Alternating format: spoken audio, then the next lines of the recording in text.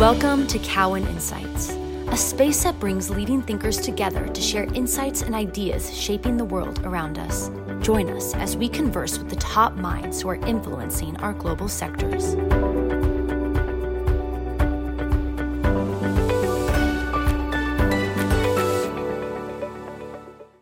I'm Larry Wiesneck, co-president of Cowen & Company, and welcome to our podcast. We're recording this as we kick off July 4th weekend, and we hope you're finding some time to relax because certainly we all need a little R&R these days. As always, I'm here with my good friend and former colleague, David Erickson, senior fellow at the Wharton Business School. And today, I'm happy to say that we are also once again joined by my partner, Grant Miller, Cowen's head of capital markets.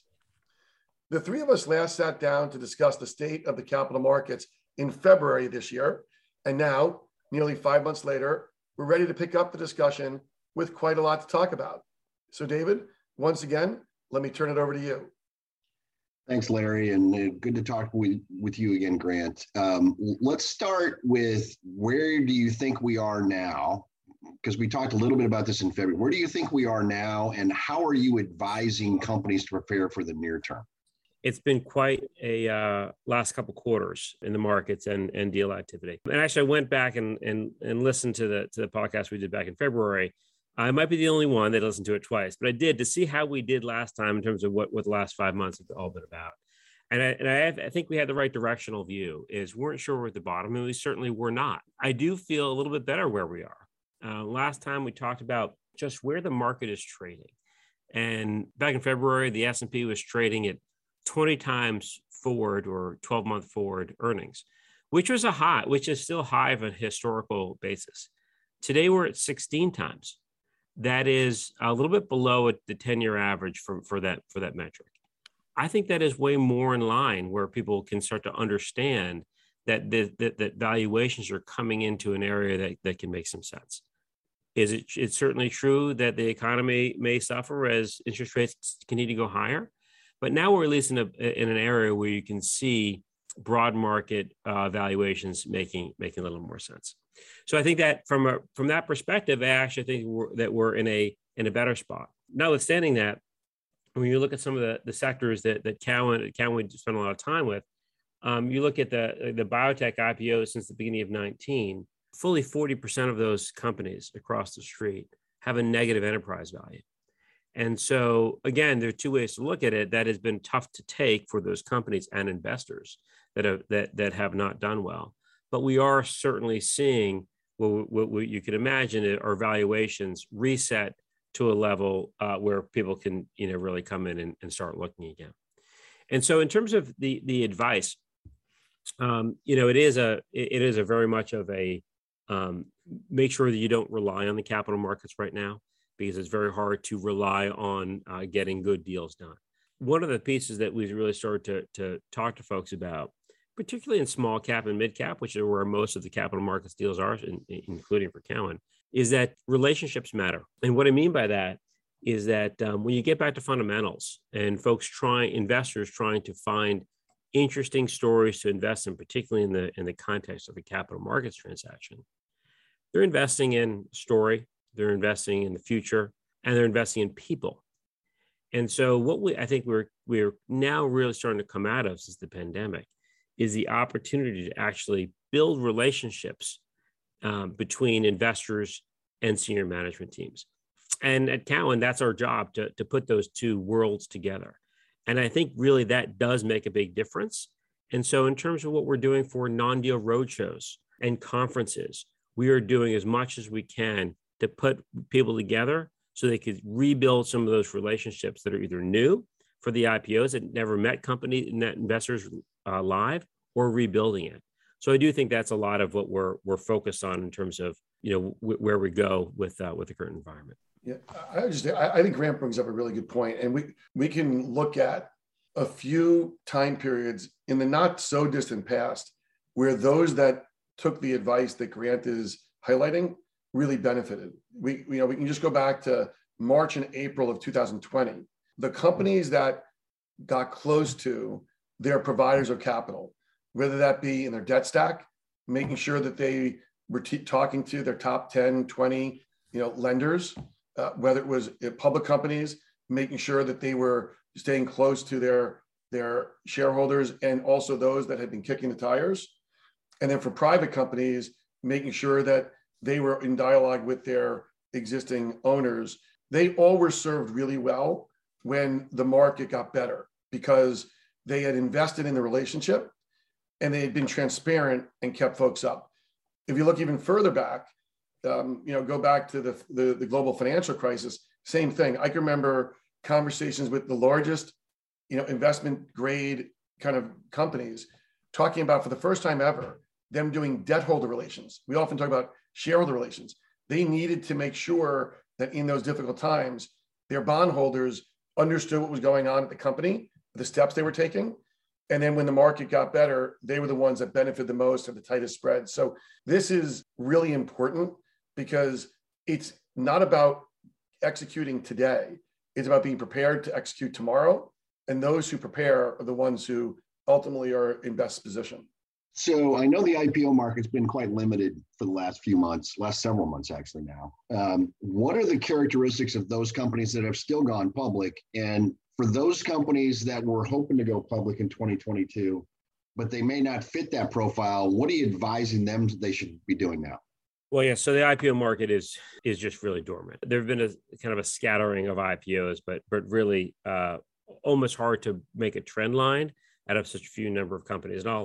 And even some larger companies that have just have a hard time getting out to begin with.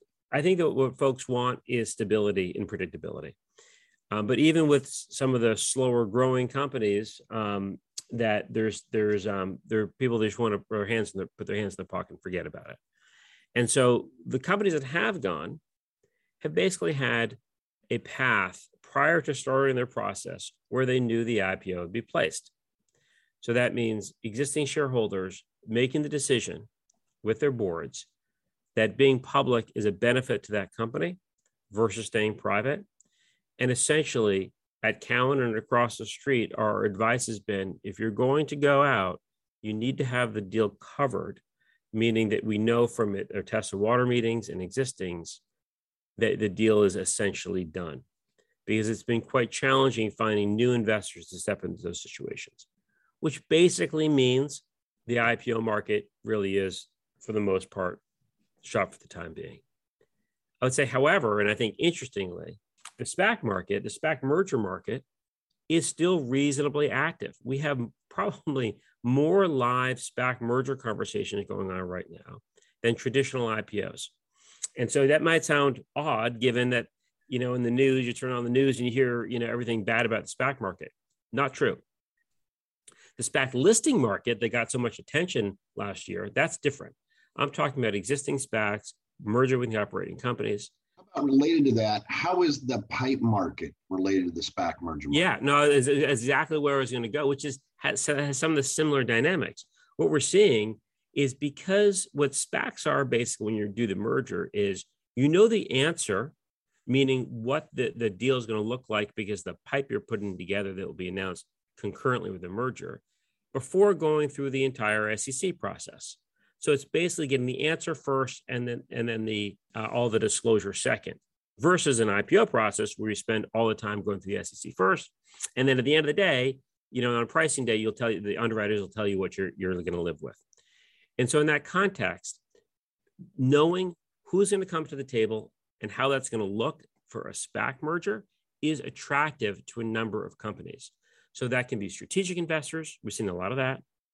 Existing investors, SPACs that have a forward purchase agreement so that their money is coming from the SPAC themselves.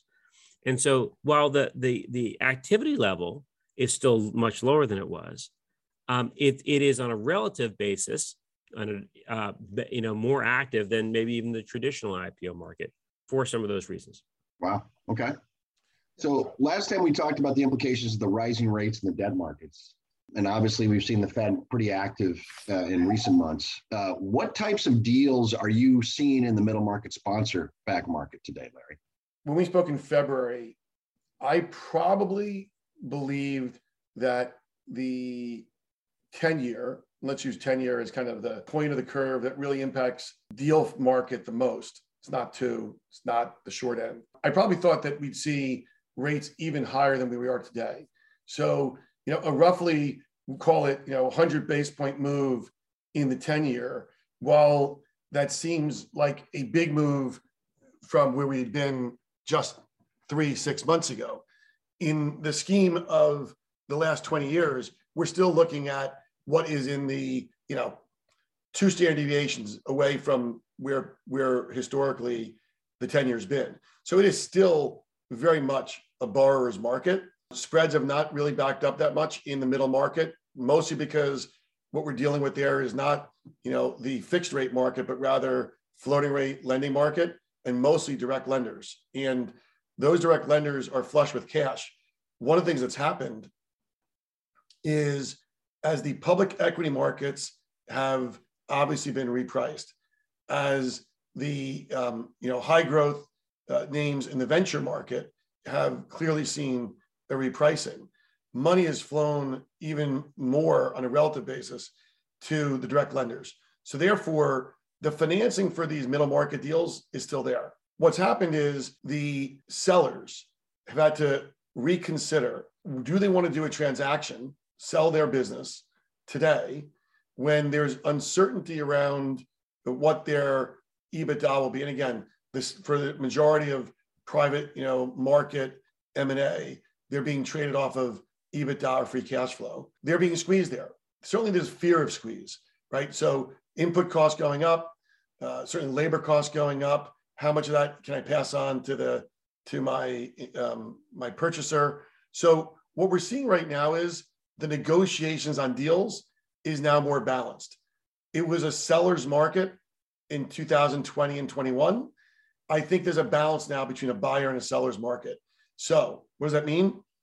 Companies that believe they can really benefit by having smart PE investors alongside them for the next phase of their growth, they'll do deals because they're not looking to get the highest price. They're not looking to necessarily top tick. The deals that are falling away are those where it was opportunistic. You know what? I see where the value is, love that price, not sure it's going to stay there, I'll sell. Those deals aren't getting done right now. But in terms of where it's a balance and it's a good deal for buyer, good deal for seller, we're seeing the M&A market in that middle market continue to be quite strong.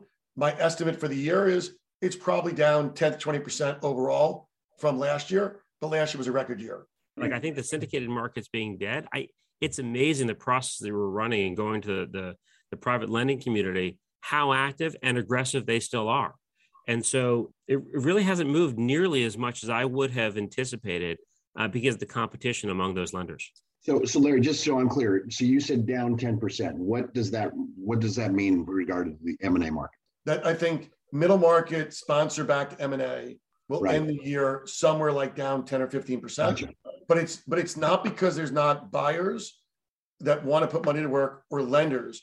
It's going to be that the sellers who were somewhat opportunistic have fallen away. And one of the things that also for the US market, we have to be cognizant of, 20 and 21 both saw a lot of deals in the second half driven by tax fears. So if I don't sell in 21, I worry there'll be a tax deal that will basically increase capital gains. So I don't want to sell in 22. That moved forward deals. First 21 to 20 because of the election, then 22, 21, will they come up with a tax deal?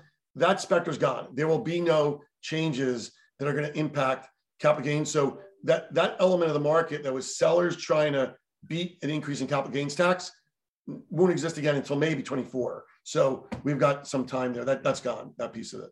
So for most companies with equity prices off, in many cases significantly, you still have companies that would like to do financing or need to do financing, but may be unwilling to want to worry about the potential dilution and unwilling to use equity. What type of financings are companies doing in this category? Let me let Grant talk about the financing side. I just want to talk about one thing that we haven't covered yet that is built in here. A little bit hits your IPO question, also hits this. I think there are a lot of companies who believe in a more volatile financing market, that they're too small on their own to continue to live in that environment if this goes on for 12 or 24 months. So one area where there is some M&A opportunity. And what we're seeing is companies that they believe they were of scale maybe a year ago are less of scale today. So there's M&A activity of two companies in the same sector, maybe complementary, would have gone alone, coming together now, solving their financing problem. Because as a bigger firm, more stability, more cash flow, more revenues, whatever, they're both a better financing entity. But importantly, they can withstand this volatile time. So that I think is the first thing. Let's start strategic. That's going to be a big part of what I think is the M&A of the next 18 months. Now let's talk to what, if they don't have an M&A alternative, what are the financing choices? Yeah. So look, I think that I would have predicted and would have been wrong that the first market to really return would be the convertible market. And the rationale for that is that volatility actually increases the value. We've seen a lot of volatility. And there's a backstop on the credit of those companies. We just simply haven't seen that yet. And so even with the stocks being down so much, if we're looking at a 30% premium, let's say, on a convertible, that's still way below where they were likely just 2 quarters ago. And so last year at this time, the market had priced 95 convertibles. So far this year, they've just been 16. And that ratio is very similar to what we're seeing in the follow-on market. Now, that is still above the IPO comparison, but nevertheless, we haven't seen that really start to come to fray. So what are folks doing? They're being careful with respect to making sure their deal gets done in a kind of a brick by brick way, rather than throwing the doors open and see who comes. And so that means a lot of confidentially marketed transactions are happening to make sure that you know where the demand is. But if folks don't like their price, it's a hard market to try to convince folks to come in and pay a good price, because investors still aren't making money on these deals, even though that they're down a lot. Year to date, follow-ons, for example, investors have lost money. They're down 7 to 8% year to date. Typically, that's usually a 3 to 5% increase. And so if you're an active investor and you want to use that deal calendar to help you make money, so far this year, that hasn't played out. And so it is a challenging environment. So what companies are instead looking at are trying to figure out a way to, how do you finance your business plan with ways that are less dilutive, not non-dilutive in some cases. And so what we're seeing is our at-the-market programs, which allow companies to sell small amounts of equity over time, increase pretty dramatically. And so those are available that you don't want to market $100 to $200 million deal, but you really feel like you need to raise $15 or $20 million this quarter to offset burn. That's been way more popular. And those programs are available for companies that are S3 filers or been public for more than a year. Many of the companies we're seeing, particularly companies that have de-SPACed, have been looking at a new product called equity lines of credit, or ELOCs, to essentially as a predecessor to be able to be an ATM filer. They're more expensive, but we've seen 50 of those filings so far this year, and that is a huge increase. And so it's really more of a, how can I backstop the opportunity to make sure that we're going to be well financed? And if you take just I'll take a second as an aside. When you look at biotech, which is an important sector for Cowen and one of the most active in the public markets, we are seeing an incredible increase in activity in non-dilutive ways to finance. Those are debt deals. Those are term debt deals where we're getting excellent terms, particularly when you look at the cost of capital when stocks are down. That looks attractive. And we're looking at royalty sales and synthetic royalty sales that for many of these companies are an outstanding way to be able to raise capital. So it's a product level transaction versus an equity transaction. And in those areas, in what we call our private capital solutions group, which is really everything outside of ECM, we have had the busiest 2 quarters that we've ever had. In fact, this first half of the year we did more deals than all of last year. And so that shift has absolutely happened to find ways. Now, that's not applicable to every company, but that's why we're looking for those solutions that are maybe either less dilutive or in some cases non-dilutive to equity? Well, it's great to hear that there's some interesting things going on, despite the fact that, the turbulence we've seen in the overall markets. So we've touched on M&A in a couple of different avenues thus far. We talked a little bit in the middle market space. We talked a little bit about a couple of other areas. While M&A activity overall has slowed down, what areas are you seeing the most active conversations today? And what do you think are the types of transactions that are going to get done? And David, I'm going to presume here for a second, we're really talking about public market M&A. I think we've addressed the private, PE-based M&A activity before. So I think what's really happened, and Grant hit this implicitly when he talked about the fact, some of the deals that we're poised to do and what folks are thinking about. Unfortunately, businesses are run just like everything else in our endeavors by humans that have recency effect in the way they look at things. So if you think about when we spoke in February, other than maybe in certain parts of life sciences where the trade-off had really started in the second quarter of last year, in the first quarter, most of our clients were shell-shocked. The sell-off kind of began in November, December. They thought it was going to be temporal, and it became clear, no, this is actually a longer term, repricing due to inflationary fears, interest rate increasing, et cetera. That impacts everything from how do I finance to do I have to change my growth plans? Do I lay people off? To ultimately the most strategic decisions, do I change what I think my mix of businesses should be? And I think that here we are halfway through this year at the point where companies have recognized we're in a new regime. And this new regime may be longer than they expect. We may be in a world of, elevated inflation for a while. And therefore, I've got to figure out what my mix of business should be. And within that, there's two types of business mix changes a management team can go through. One is it's time to take advantage of weakness in others and be offensive. And so there are those who are really well positioned, long cash, maybe lined up exactly right for the kind of environment we're in. And they're looking at what they can find in the repriced arena to be opportunistic in. I think we're early there. Some companies are always sitting around with their business development, looking at 20 different targets, and they're ready to pounce right now. Others are just starting to do that work. So I'd argue that opportunistic kind of transaction, we're probably looking at mostly 2023 in terms of we're going to see those deals really start kicking in because folks are starting to kick into gear with that. The flip side, which I'd say the majority of companies are in, is they didn't necessarily have the strongest position going into the sell-off. And so they're thinking more defensively. How do I highlight value? And so I generally think of that as the fit and focus in analytics, which is first, can I go it alone or do I need to combine with someone bigger? We talked about that before, companies coming together, real kind of typical mergers of equals. But I think what we're going to see as a disproportionately large part of the business the next 12 months is the standard fit and focus, which is I do two things really well.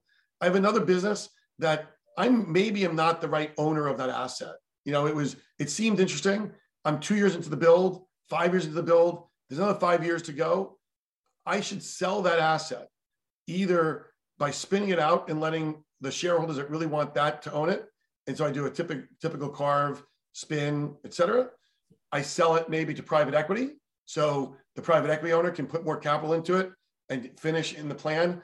My existing business, therefore, is more highlighted for the public market by getting rid of a third wheel that maybe doesn't make sense.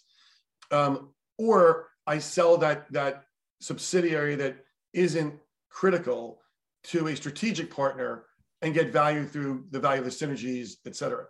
All those conversations we're having with companies, we're just not seeing that many of those being executed yet, because where we are in that cycle is we're now at the point people recognize it. They recognize it's durable. They're doing the work. And that's, I think, second half this year into next year. I don't know, Grant, if you see it differently, but I can't believe how much dialogue there is on that front. And obviously then, how do you change your capital structure to match that as well. No, I totally agree. I guess the only other interesting thing I'll say is we're seeing investors, public investors, looking at many of their portfolio companies and seeing similarities and encouraging dialogue with respect to, is there an opportunity? We've seen investors actually put together symposiums of their portfolio companies to make those things more reality. I think it's a long way to go before we're there. I think it makes a lot of sense. Public institutional. Correct. Exactly. I've never seen it before. Right. And so I think it's really interesting. I'm not sure we're there yet, but we're seeing that kind of push to try to rationalize in that piece, which I think is quite interesting. So we've obviously had a significant pullback already this year, but it feels like there's probably a little bit more to go, whether it's more activity from the Fed or other factors that could be driving things in the near term or through the summer at least. How are you advising companies to plan their potential market activities for the next several months? Sure. I'm going to try to get a swing at this. Obviously not an easy one. I do think that now the Fed is acting aggressively. It feels better. It feels better because the anxiety around getting started is gone. We're in the middle of it. And by and large part, once the economy has bottomed, wherever that is, generally speaking, the equity markets are already up and deals are already starting to happen. So it's really a leading indicator. And so the advice is really clearly, I don't know when we're going to see that inflection point, but when it comes, you have to be ready, because if folks start making money in these deals, they will start to happen very aggressively. And we know, based on our pipeline, many companies are waiting for that to happen. And I'll just give you a couple anecdotes that could help elucidate that point. I went back in time and looked at when deal activity has been this low, and I'll just generalize and say basically 5 deals per week across all public types of financing is a very low level. We've seen that a few other times in history. In the dot-com era in the early 2000s, when we were at 5 deals a week, it took about 6 months, and we were at about 10 deals a week. So 6 months, and we doubled deals. Both in the financial crisis and then during the COVID pandemic, the snapback was much more aggressive. By the time we were doing 5 deals a week after the financial crisis, 6 months later, we were doing 20 deals a week. And similarly, we were doing 5 deals a week right after the pandemic. Within 6 months, again, we were about doing 20 deals a week.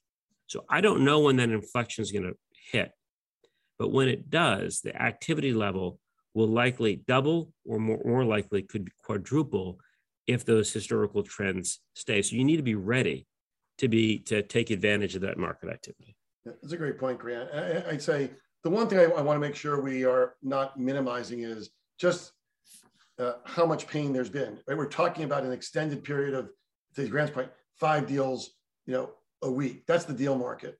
What that means from an institutional investor standpoint is that we have some real carnage in the investor universe.